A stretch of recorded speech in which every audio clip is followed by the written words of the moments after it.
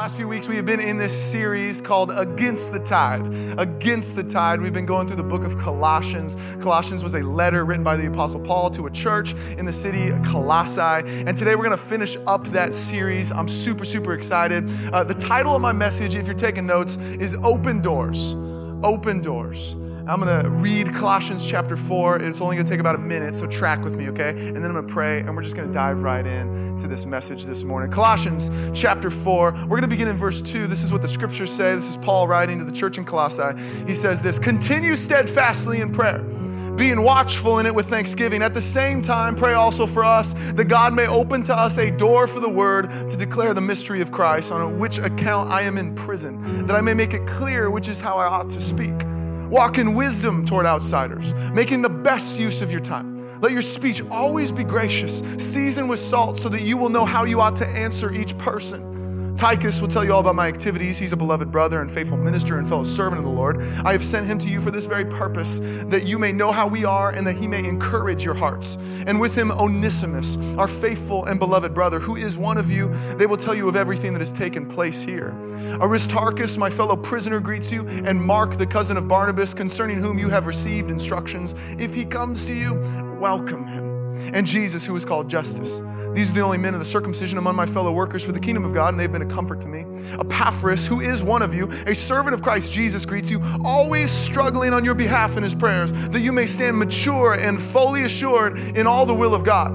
Verse 13, "For I bear witness that he has worked hard for you and for those in Laodicea and Hierapolis. Luke, the beloved physician, greets you, as does Demas. Give my greetings to the brothers in Laodicea and to Nympha and the church in her house. And when this letter has been read among you, have it also read to the church of Laodiceans. And see that you also read the letter from Laodicea. And say to Archippus, see that you fulfill the ministry that you have received in the Lord. I, Paul, write this greeting with my own hand. Remember my chains. Grace be with you." This is the word of the Lord. Let's pray together. Abba, Father, thank you so much for this beautiful opportunity to come together as a community of Jesus followers and just hear your word. I pray that you would speak to us so profoundly this morning, Jesus. I pray that you would open up our eyes to see your goodness, that you would open up our ears to hear your voice. You'd open up our hearts, Jesus, and you would transform our lives this morning. We give you everything that we have and everything that we are, and we love you. Speak to us today in Jesus' name. Everybody said, amen, amen. Awesome. Well, hey, when I was 19 years old, I went to Beijing, China for 2 weeks. I taught English at this university called Peking University. And then on the weekends, we would drive to this orphanage and actually throw kind of a summer camp type of experience for students out there. It was a profound venture. And I admit that my 19-year-old self was extremely in over my head multiple times throughout the trip. In fact, this feeling of being in over my head started immediately. Like we landed in Beijing around 4 a.m. California time. We had a 14-hour flight, so we were all just so hungry. We connected with the local missionaries immediately. They took us out to dinner at this place called a hot pot. And essentially it's like fondue, except each person has their own like specific bowl of boiling hot water. And then you have a platter filled with like vegetables. And I call it just mystery meats. Like I have no idea what kind of meat was on that platter, okay? And what you would have to do is you would take the meat, you would take the vegetables, you cook it in your own hot pot. And you get the idea, okay? Well, we sit down, right? Again, 4 a.m. I'm so like jet lagged and discombobulated from just even the travel. We're in Beijing. And I have this terrifying realization that I'm 19 years old and I have never used chopsticks before in my entire life. I mean, I'm looking at these foreign objects. I'm like, how do you pick up anything with this thing? So I'm stabbing at the vegetables. And finally, I figure out how to pick up one of this piece of this mystery meat, right? And somehow the meat falls right on the table, and yet my chopsticks fall right in the pot of boiling water. And I'm looking around trying to play it off, and all the missionaries are kind of looking at me like, who brought this guy? This guy's a joke, you know? And I have to admit that 19-year-old Caleb wasn't much of an English teacher either. In fact, I was in charge of teaching American culture to the students there, and so I figured, hey, what's a great idea? How about we make music videos to convey American culture, and I'll be the star in every single one of them, okay? And so, yeah, totally vain, okay? Lord, forgive me. And so the first music video we made was actually to the song Hero by Enrique Iglesias. There's just so much that doesn't make sense about that. Anyway, those students were really confused, okay? It's terrible. We did have a few free days when we were over there. So one day we went to the the Great Wall of China. Another day we went to Forbidden City. Another day the Tiananmen Square. And one day we went to this like flea market in the heart of Beijing.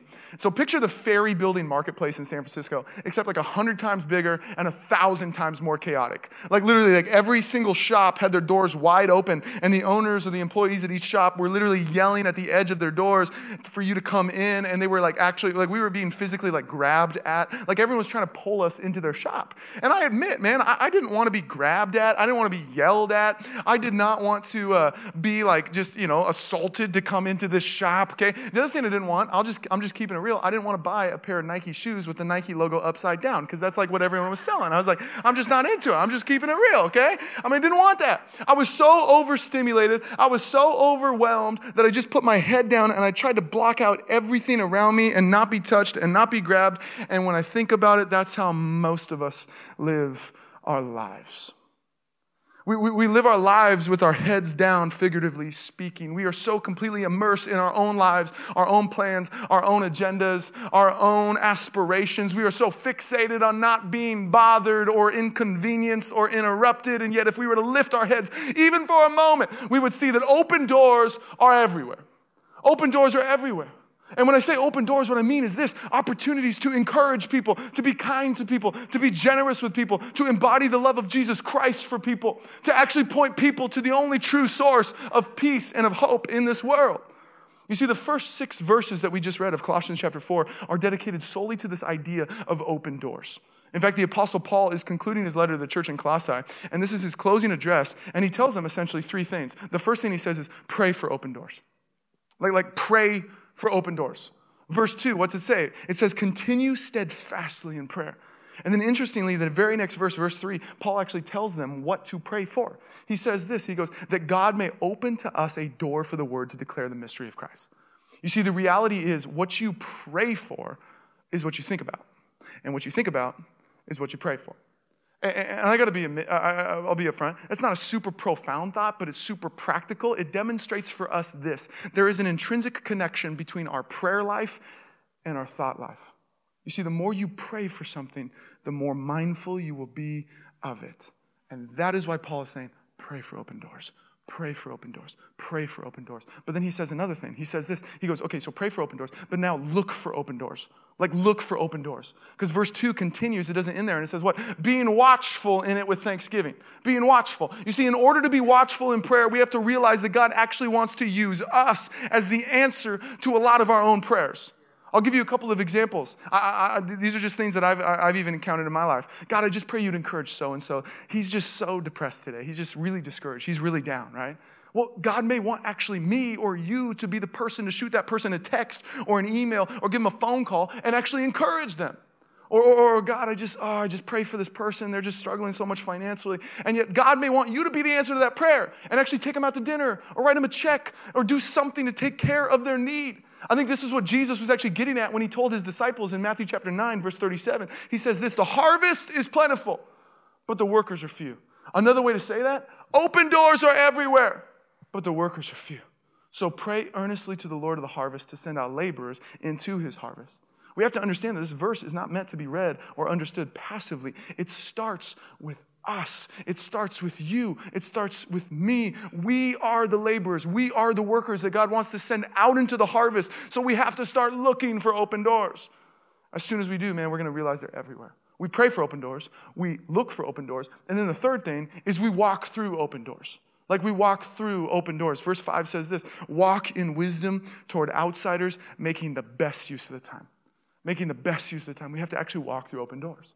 Our staff was down in Los Angeles this last week meeting with Pastor Chad Veach and the team at Zoe Church, and we had so much fun together, and it was such a beneficial time, too, just being able to meet with them. And one morning, while we were down there, we went to this famous donut shop, and they had all sorts of crazy donuts. I mean, they had like Oreo donuts, Fruit Loop donuts, like Captain Crunch donuts, cotton candy donuts. Like they had maple bars with just huge, thick strips of bacon on them. I mean, just praise Jesus. Somebody's hungry. Okay, but a whole bunch of different donuts, every single traditional donut you could even imagine. And so I walk in, and the first thing I see, seeing all these crazy donuts, right? But I see this entire wall, like there was an actual display of vegan donuts. Now, before you judge me, okay, No judgment, all right? No judgment zone. This is church, okay? I love vegan donuts. Like, they are the most delicious thing on the planet, okay? And I have to admit, I'm not even a vegan. I'm just keeping it real. But those vegan donuts are something else. They're just so dense and cake-like. It's just, anyway, I could preach a message on vegan donuts, okay? So I go into the shop, and I see this wall of vegan donuts, and I'm like, glory to God in the highest. I start doing a little dance. I start doing a little praise break. And I notice that Pastor Tyler's like right here. And then to the left of even Pastor Tyler, we have this like father and son that we've never seen before in our entire lives. And they're literally looking at me, their jaws up, like I'm some freak, like I'm an alien or something. They're like, who is this guy? He's doing a dance at Vegan Donuts right now. Like, what is happening right now? And so Pastor Tyler, we know how funny he is. We know how witty he is. So he looked at me and then he leans over to the father and son. He goes, vegans are crazy, man. And so I just embrace it. I'm like, hey, why not? I'm a vegan today, you know? And so I look over at them and I'm like, whoa! You know, I mean, I do kind of a crazy look. I throw up my trademark peace signs because I literally don't know how to take a picture without doing this. Pray for me, okay? But I'm literally like, whoa! And I'm not going to lie, that father and son left that donut shop like right away. They're like, we got to get out of here. This place is dangerous. Like, let's get out. But if you know me, if you run in one of my circles, man, I'm talking about vegan donuts all the time. I mean, we have staff meetings and Pastor Tyler is always like, man, how can we make Mission Church better? And I'm always like, vegan donuts, next question, okay? I mean, that's just, let's do it, right? I just love it, right? And I'm like this with anything I like. Like, I know I'm already talking about how much I love vegan donuts, so I probably shouldn't even say this part, but my favorite movie ever is La La Land. I love it. Thank you. Come on. Okay, I've seen it like 24 times. I have a problem. And I love it. It came out a couple years ago, and when it first came out, I was like telling everyone, like, dude, have you seen La La Land yet? It is so good. And somehow now I'm still sneaking into messages. You know what I'm saying? I'm still talking about it. But I'm like this with anything I like. When I really like something, I become the greatest evangelist on the planet for it. And the truth is, we're all the same. We're all the same. C.S. Lewis, the great apologist, he puts it this way. He says, all enjoyment spontaneously overflows into praise. The world reigns with praise. Lovers praising their mistresses, readers their favorite author, walkers praising the countryside, athletes their favorite game, praise of weather and wine and dinners and actors and colleges. Just as men spontaneously praise whatever they value, so they spontaneously urge us to join them in praising it. Isn't she lovely? Wasn't it glorious? Wasn't it magnificent? You see, when we experience something beautiful, when we experience something profound, when we experience something enlightening, something enjoyable, something transformative or helpful in any way in our lives, we want everybody to experience it around us. This is what we are talking about when we're talking about walking through open doors. This is what it's all about, wanting others to experience what we have experienced in Jesus Christ. Wanting others to experience what we've experienced in Jesus. I'll be real. I've experienced the peace that surpasses understanding. Philippians 4:7. And I want everybody to experience it with me. I've experienced the hope that shines in the darkness and darkness cannot overcome it. John 1:5. And I want everyone to experience it with me. I've experienced the joy of the Lord that's my strength, even in hard times, even in dark times, Nehemiah 8:10. And I want everyone to experience it with me. I've experienced the love that makes me more than a conqueror despite my circumstances, Romans 8:37. And I want everyone to experience it with me. I want people, everyone, to experience what I've experienced in Jesus Christ. And so I pray for open doors, and I look for open doors, and I walk through open doors. And this is the gist of what Paul is communicating in the first part of Colossians chapter 4. We got to pray for open doors. We got to look for open doors. And then we got to walk through them. But there's a problem. I'm just keeping it real. There's a problem. And here it is. The church is infamous for closing doors, not renowned for opening them. Our reputation is one of closing doors rather than opening them. When I was a senior in high school, I was in AP English, and we had a decent amount of homework throughout the summer. And one of the assignments was to read the book Wuthering Heights and write a reading journal on it. And what that means is essentially you read a chapter, and then you draw an illustration from that chapter, and then you write a short essay summarizing the content of the chapter. And I admittedly procrastinated until 2 weeks before school started, and by that time, man, I was immersed in football. Like, our first game was coming up, and we were in the thick of two-a-days. I mean, the last thing on my mind was Wuthering Heights and this AP English assignment. And so I'm painfully just trying to do it, and I finally get to this point where I convince myself that my teacher, Mr. Hess, would never actually read all of these journals. I was like, man, we got over 50 kids in this class. There's no way he's reading through every single one of these reading journals. And so I just start drawing random pictures, like pictures of mountains and trees and pictures of me beating everyone in track. I mean, literally everything that was coming to my mind, okay? And then I would write just random stuff. I remember writing about like religion and politics and celebrity gossip and the juice around school. I mean, I was making stuff up, and I'll never forget one entry. It was late one night. I was having this like midnight snack, and so I decided to actually draw a picture of that late night snack, and then this was what I wrote underneath it. Don't judge me. This is church, okay? This is what I wrote. I said this: Mr. Hess, you and I both know that you will never read this. It gets worse. It gets worse, okay? Like, buckle up, all right? Prepare yourself. Mr. Hess, you and I both know that you will never read this. There is no way you're going to read all of these journals. So just give me an A, and I will be on my way. Love, Caleb. Woo! I was pretty audacious, okay? And so I turned in the assignment. I was like, man, there's no way he's going to read this. I come to school the first day, and we have assigned seating, and everyone's journals are on their desk, except for mine. And my heart starts to race a little bit. I'm trying to block it out. I'm like, it's going to be okay. It's going to be good, you know? And so I sit down, and Mr. Hess gets up on the, in front of the classroom, and he goes, hey, everyone did such a wonderful job on your reading journals. I'm just so proud of all of you. And there was one journal in particular that I just really, really enjoyed. And I mean, I was dying inside already. I was like, oh, he's talking about me right now. This was the days, by the way, of the old school like overhead projectors where you had to have like that transparent like sheet or whatever, and then would pop it up on the screen for everyone. He literally had taken the time and the energy and the effort to print out my reading journal onto this transparent sheet, and he projected it in front of the entire classroom, and he starts reading, Mr. Hess, you and I both know that you will never read this. And he just keeps going on and on. And I'm just dying inside. I mean, I'm like sweating and everything. He did give me a C- for creativity, so I'll take it. Come on. Woo! I'm not trying to justify it. Thank you for the clap. C- ain't that great, but thank you. I appreciate it, okay? It wasn't my proudest moment, but here's the connection. A lot of us think that we can get away with not being kind. A lot of us think that we can get away with not being merciful. A lot of us think that we can get away without being gracious or patient with people. We think that a mean look or an angry honk or a passive-aggressive text or email, a rude comment on Instagram, we think that those things don't affect people, but man, they affect people so much.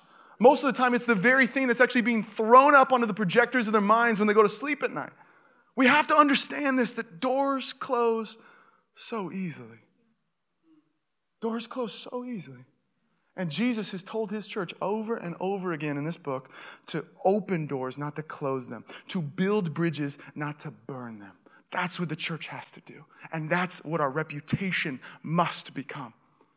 The Apostle Peter tells his church in 1 Peter chapter 3, verse 15, he says, in your hearts, honor Christ the Lord as holy, always being prepared to make a defense to anyone who asks you for a reason for the hope that is in you, and yet do it with gentleness and respect.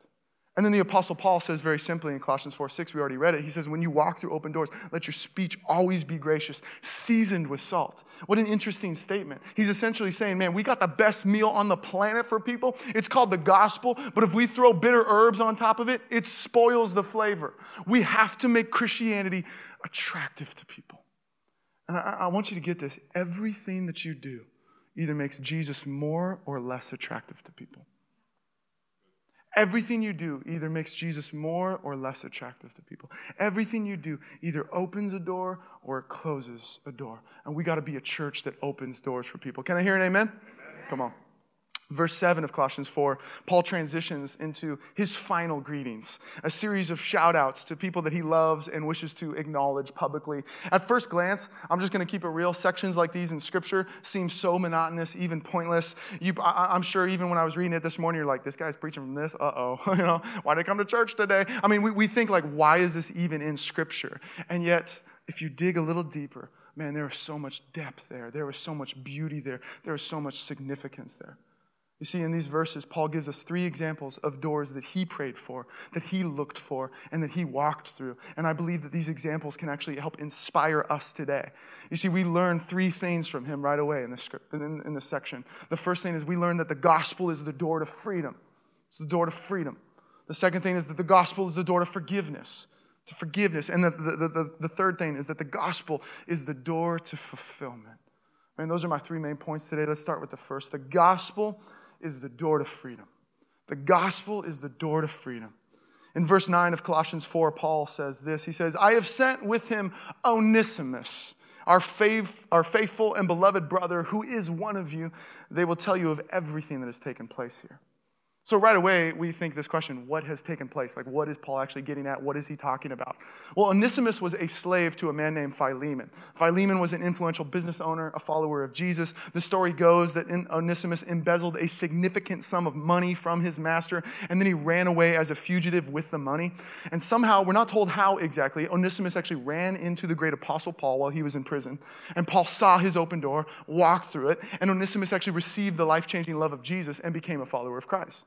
Paul became his mentor and eventually told Onesimus, hey, you need to make things right with Philemon. And yet so powerfully and so profoundly, it was actually Paul who made things right on Onesimus' behalf. You see, Paul writes a letter to Philemon.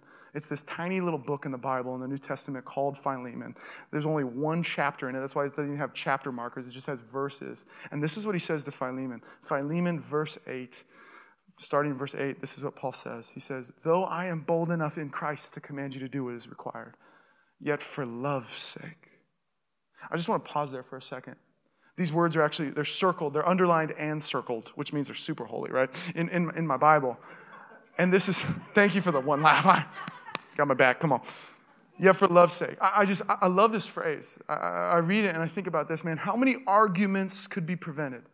How many frustrations could be diffused? How many friendships could be saved? How many relationships could be restored if we just paused beforehand to think?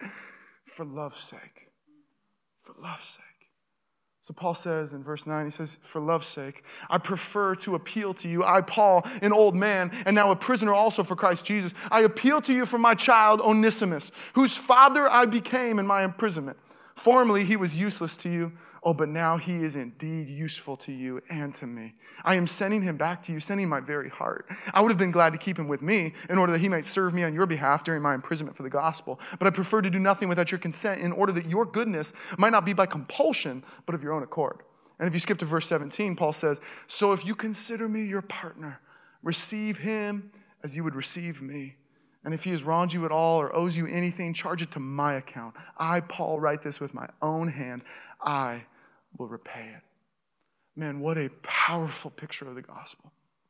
What a beautiful picture of the gospel. What a profound picture of the gospel. Our sins, which if you're new to church, sin is this word that just means to miss the mark. It refers to our deliberate rebellion. It refers to our sinful propensities. It even refers to our mistakes. Our sins drove a wedge between us and God, and until we encounter Jesus Christ, we spend our lives running from one thing to the next, trying to find freedom from the shame that haunts us, from the fear that paralyzes us, from this achy and numb feeling inside of us that tells us there has to be more to this life than what we experience. And yet Jesus, he stepped into human history. And when he did, he said, everything Caleb owes, all of the messes that he has made, because God knows I've made my fair share of them, all of the debts that he owes, I will repay it. Charge it to my account. Jesus went to a cross for me and for you and for all of humanity. And now because of the cross, Jesus says, you have my very heart.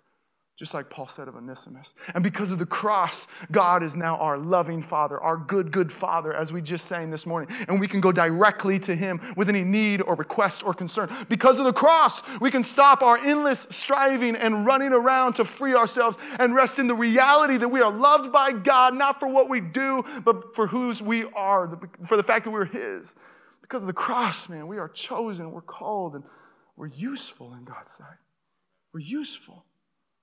So interesting, that word. When you study Colossians chapter 4 in the Greek, the original language that it was written in, you find out that Onesimus, his name literally means useful.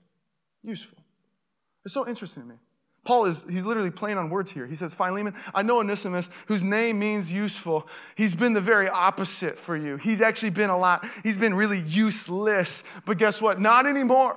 He's encountered the freedom of Jesus Christ, and now he has so much to offer the world. A few years ago, I saved up for my first pair of fancy shoes. I'll just call them fancy shoes. I like shoes. I can have at least one fashion illustration per message, right? Without judgment. Yes, church, come on. Tough crowd, okay?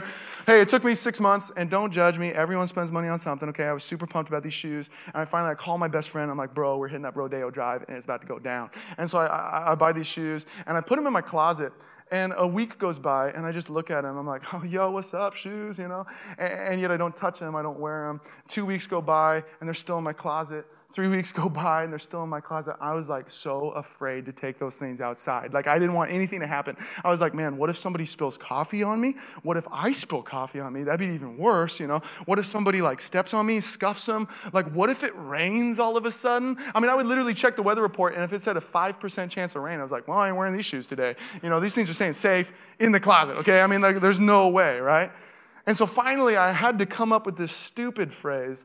I just admit it. This is me just being real, just being vulnerable. I came up with this little phrase where every time I buy a pair of shoes or a fancy shirt or something, I like fashion, don't judge, okay? But every time I would do something like that, I literally would have to tell myself, okay, I bought it to wear it. I bought it to wear it. Like, even if it rains on it, it's okay. I bought it to wear it, okay? It's really lame, and all of you guys are like, dude, this guy's weird, okay? But Pastor Tyler, he preached this incredible message last week about taking off the clothes of our shame, of our insecurity, of our obligation, of our fear, of our bitterness, and dressing ourselves in the newness of Jesus. And I want to add to that thought today and say that we have the attire of heaven in our closet.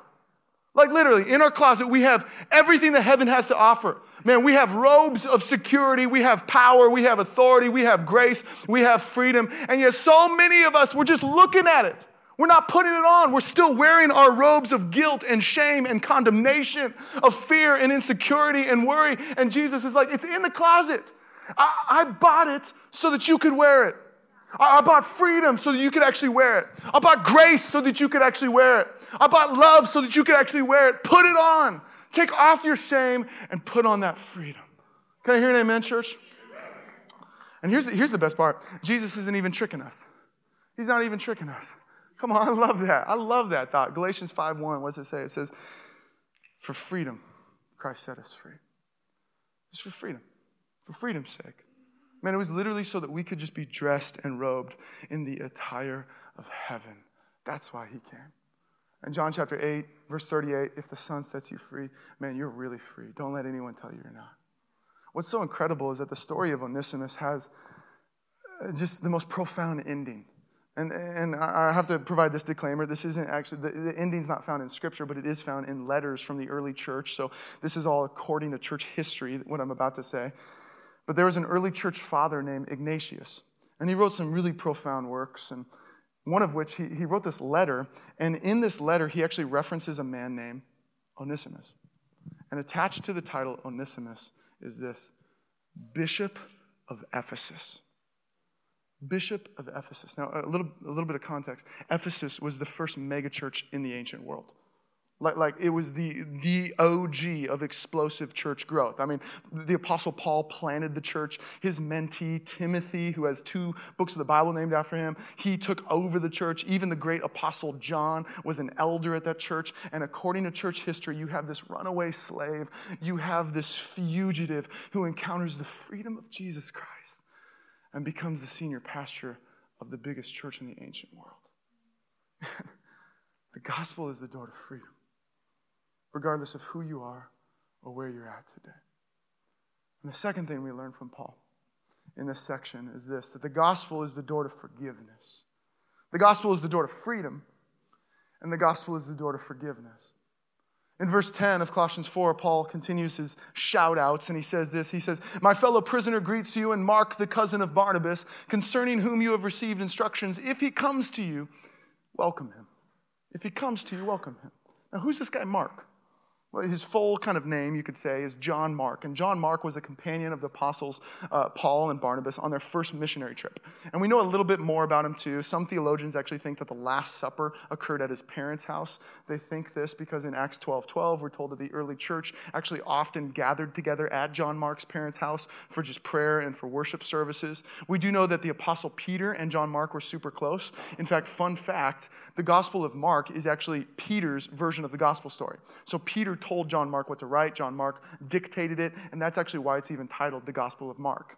Now, what's interesting is there's this random detail in the Gospel of Mark. Mark chapter 14, verse 51. This is what the scriptures say. It says, a young man followed Jesus. In context, this is the night that Jesus was betrayed. This was the garden. This was Good Friday, okay? A young man followed Jesus with nothing but a linen cloth about his body, and they seized him, but he left the linen cloth and ran away naked. Now, I have to admit, that's one of the weirdest verses in the Bible. And every time I read through it, I'm like, what in the world? This is in the eternal Word of God. I'm like, Lord, what you doing? What are you trying to say? Well, most theologians actually think that this is autobiography here. Like John Mark was actually writing himself into the story because he was there that night in a very unflattering way, but he was actually there. He was in the garden. You see, I picture it this way. John Mark was the kid who grew up in church, went to a Christian school, was at every single youth event, every single church service, and man, he just lingered. Like wherever the pastor was, he was kicking it. He just grew up in the presence of God. And yet in Acts chapter 13, we are told that during the first missionary trip, John Mark actually left Paul and Barnabas and went back home. And we don't know why. Maybe he was overwhelmed by the weight of vocational ministry. Maybe he just really, really missed home. Maybe it was a temptation. Maybe it was a moral failure. Maybe it was just burnout. We have no idea why. All we know is that for some reason he quit. For some reason along the way, he quit running the race. He quit on his mentors and he quit on his friends. And we know this too, that Paul was so upset and hurt by this that 3 years later, Paul and Barnabas are planning their second missionary trip, and Barnabas is like, dude, John Mark is back. We got to get him in on this. We need John Mark. And Paul goes, nope. And he disagrees so vehemently, so passionately with Barnabas that him and Barnabas, and they were homies, they actually split ways. And yet here in the letter of Colossians, in the book of Colossians, we read 10 years later, after all this stuff has gone down, Paul is talking about John Mark with such love and affection, saying, man, if he comes, you got to welcome him. And even another couple of years after that, when Paul is writing his last recorded letter called 2 Timothy, this is what he says. He says, get John Mark and bring him with you, for he is very useful to me for ministry. Man, I'll be real. For almost 15 years, Paul missed out on relationship with John Mark. 15 years, he missed out. Man, bitterness is such a thief, isn't it? It's such a thief. Like it steals our time and energy from us, and we can never get that back. It steals our joy and peace from us, and we can never get that back. It steals our freedom and our hope. It steals our closeness and our relationship. Jesus warns us in John 10:10, man, the thief comes to do one thing, to steal, to kill, and to destroy. And I think the easiest way for the enemy to accomplish this is this, by just keeping us bitter, by locking us up in bitterness and in unforgiveness. C.S. Lewis, in one of the most profound essays that I've ever read, he says this, to be a Christian means to forgive the inexcusable because God has forgiven the inexcusable in you. Whoa. And if we can just get even more real this morning, so many of us, and again, I hope you know everything I'm saying today, I'm preaching at myself too, but so many of us, we're so bad at actually forgiving other people, and yet somehow we're even worse at forgiving ourselves, aren't we? Like we were down in LA this last week, as I already said, and we were meeting with the whole team at Zoe for the week, and it was so fun, it was so beneficial, and we actually got to sit in on one of their staff meetings, and it was a cool worship time, and then Pastor Chad Veach came up, and he gave this word for us, gave this teaching, and it was just so profound, it was such a great word, and in it, he mentioned this, he said, so many of us, man, we think that God is just so offended, so just angry, so disappointed, he's just so offended by our impurities and our weaknesses and our downfalls, but then he said this, and it actually surprised me, it caught me off guard, he said this, he goes, a lot of times I think God's just like, I'm just offended by your inability to love yourself. Whoa. Those words got me. And he kept going. He said, man, I got kids, and I would never let anybody talk bad about my kids. And yet, what does the scripture say? It says that we're God's children. That's 1 John chapter 3, verse 1. It says that we are God's children. And yet, what do? We destroy ourselves with our words. We destroy ourselves with our thoughts. We destroy ourselves. And God's like, no, that's not how it should be. Man, I'll let you in on a little secret this morning. This is me being vulnerable. And the whole reason for my vulnerability, too, is hopefully it can free you. Hopefully it can kind of encourage you. But the biggest thing I struggle with in life, man, I'm just keeping it real, is feeling like I'm not enough. I just feeling like I'm not enough. Like my entire life I've struggled with it. Like I'm not good enough. Like I haven't accomplished enough in my life. Like I'm not maximizing my time well enough even right now. Like I haven't made God proud enough. Like I don't have enough faith. Like I'm not close enough to him as I want to be. I mean, the list could go on, and yet the older I get, the more I realize that I'm not the only person that struggles with that. Man, Timothy Keller, one of the greatest apologists of our generation, he says this. He calls that feeling, he calls it the inner murmur of self-reproach. The inner murmur of self-reproach. It's this constant nagging at our souls that says, you're not enough. You're not attractive enough. You're not good enough. You're not successful enough. You're not smart enough. You're not rich enough. You're not influential enough. The list could go on. And yet we read the gospel. And what does the gospel say? It says it's not about being good enough. Because while we were still sinners, while we had absolutely nothing to offer Jesus, Christ died for us.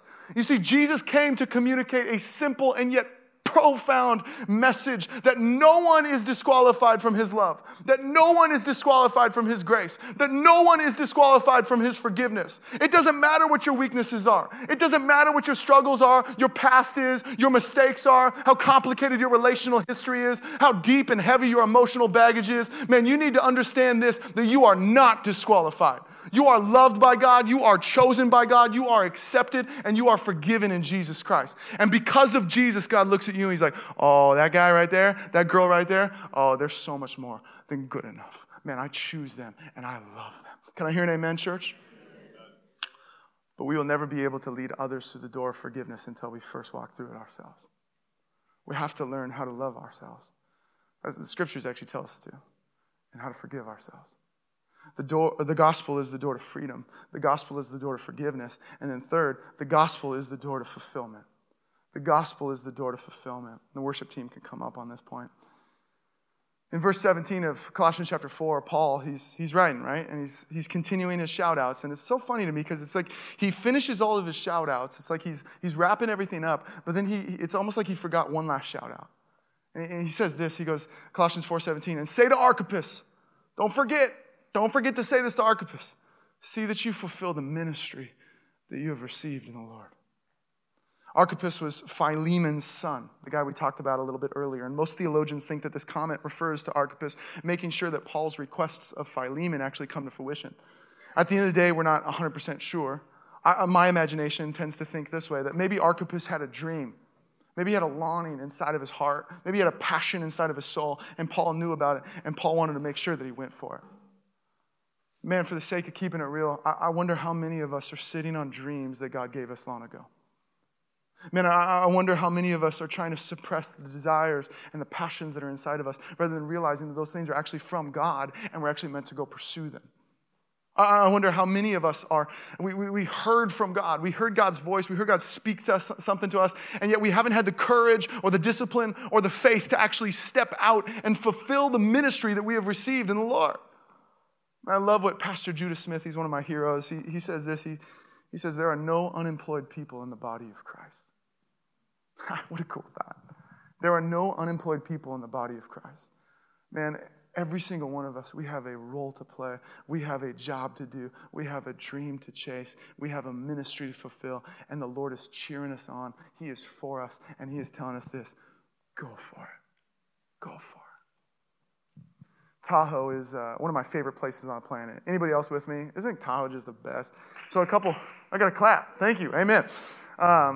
So a couple of years ago, went up there with a church I was working at. Our entire staff had a retreat up in Tahoe, and we decided to actually rent out a boat one day and just cruise around the lake. And it was just a perfect day. Like, just picture the most perfect day in Tahoe. I mean, clear skies, temperature was perfect, light glistening off the water. Sorry, I get all poetic here. But I mean, it was awesome. It was perfect, right? And we're cruising down the lake. We get into Emerald Bay, and it's very typical and cliche for a church staff. We're blasting the new Bethel album, the new Bethel worship album, okay? And we end up like just kind of chilling there for a little bit, posting up. We're eating our lunch and just hanging out. And finally I get a little antsy. I'm like, man, I got to go do something, you know? And so I'm looking at the island in the middle of Emerald Bay, that little small island. And I'm like, man, I've never actually stepped foot on that island. Like, I wonder where that is. I was like, today's the day. And so I convinced one of our other staff members. I was like, hey, you want to race me to the island? Let's go swim there. Like, let's just swim. I'll race you. It's going to be good. He actually said yes. And I was like, sweet. So I dive in. And I just got to admit, I dive into this thing. I go into this thing pretty arrogantly. Like, this is me just keeping it real. I'm like, I run every single day of my life. I feel like I'm in good shape. I'm going to crush this. I'm obviously going to beat this guy. I am getting to that island. And I found out very, very quickly I was so wrong. Running is nothing like swimming, by the way. I found that out, okay? I also found out how cold Lake Tahoe was that day, and I figured, wow, that island is way further than I thought it was. I mean, so I start going into this thing, and I'm going in it with everything I got, and pretty quickly I'm like, wow, I'm tired. I'm like so tired, and I'm looking ahead of me, and I'm like, that island is still so far away. And then I'm looking behind me, and I realize that the boat now is so far away, and I don't have a floaty, and I don't have a life jacket. It's literally just me. And so I start to get a little panicky, and I'm like, okay, I'm good. I'm just going to keep going. And so I keep going on my strength a little bit. I get a little further, and then I'm looking up. I'm like, man, I don't feel any closer to this island. And then I'm even further away from the boat now. I'm literally in the middle of it, and my body's starting to shut down because the water is so flipping cold, and I don't even know what to do now. And so I start to get panicky. I start to get anxious. I actually, as humiliating as it is, I start shouting at the boat. I'm like, help, come back, throw me a life jacket. I'm literally like yelling at the boat, but their worship music is so loud, they don't even hear me. And so I'm like waving my like hands in the air like, oh my God, like help, please, I'm dying here. And they still don't hear me. They're just eating their sandwiches, listening to their Bethel worship music. I'm like, you gotta be kidding me right now, So I'm starting to get even more panicky. And all of a sudden I go into this mode where I'm like, okay, you gotta survive. Like, you just gotta survive. And I've never felt that way in my entire life where I was like, man, how do I make it out of this situation? Like, I started to get so scared because I was like, I can't get anyone's attention. I'm literally halfway in between the water. I'm not even close to the shore, and I'm not even close to the boat, and my muscles are literally shutting down because I'm so tired and I'm so cold, and all my energy now is like, okay, stay calm, stay afloat. Okay, don't drown. You got this. And I figured in one last ditch effort, man, I let out this yell like I've never yelled before. I'm like, help, please, And finally, thank God, somebody actually saw. And they turn off the Bethel music, and they start ripping my way in the boat, and a couple of different guys jump into the water and like grab me and save me. It was the most humiliating day of my life. I was like, yeah, I'm never going to be cocky again after today. But I have to admit, it was also one of the scariest moments. And the more I think about it, there are people everywhere that feel just like that right now. All throughout Walnut Creek, all throughout Pleasant Hill, Concord, Danville, Alamo, Lafayette, everywhere, wherever you live, fill in the blank. People are drowning all around us. They're drowning in fear. They're drowning in anguish. They're drowning in despair. They're drowning in anxiety and worry and shame and guilt. And I'm going to keep it real, and I want to preface this next part by saying I'm preaching at myself right now, by the way, too. So don't think I'm just coming at you. I'm coming at me, too. But man, people are drowning, and we're just so unaware, aren't we? Like, I get emotional thinking about it because we're just in a boat, blasting our worship music, chilling in our own piety and our own religion, feeling great about ourselves because we worship to a song. And we don't realize that people are drowning all around us, that people need what we have. And Jesus is looking at us and saying, get out of the freaking boat and go save people. Go rescue people. Go jump into the water. Go make a difference. You're the answer. Open doors are everywhere, and people are crying out if only we would lift up our eyes. Colossians 4. Paul gives another shout out. Chapter 4, verse 12, he says this. He says, Epaphras. Epaphras, fun fact, was actually the guy who planted the church in Colossae. He was like the OG. He was the founding pastor. And he's actually in prison too with Paul at the time. But he says, Epaphras, who is one of you, a servant of Christ Jesus, he greets you, always struggling on your behalf in his prayers that you may stand mature and fully assured in all the will of God. And then he says this, verse 13, for I bear witness that he has worked hard for you. I read that the other day, and I started thinking to myself, I was like, man, I want that to be said of me. That one day, the Lord would look at me and be like, man, I bear witness. Caleb, he's worked hard for you. He's worked hard for Mission Church, for Mission College, for Walnut Creek, for California. He's worked hard for everyone that's crying out around him. May it be said of every single one of us. Church, we have the best news on the planet. The gospel is the door to freedom, to forgiveness, and to fulfillment. And open doors are everywhere. People are crying out. They're ready. Jesus, he said to his disciples, he said, look up. The fields are ripe with harvest. The time is now. Man, we just got to pray for, look for, and then go walk through those open doors. Would you pray with me, church?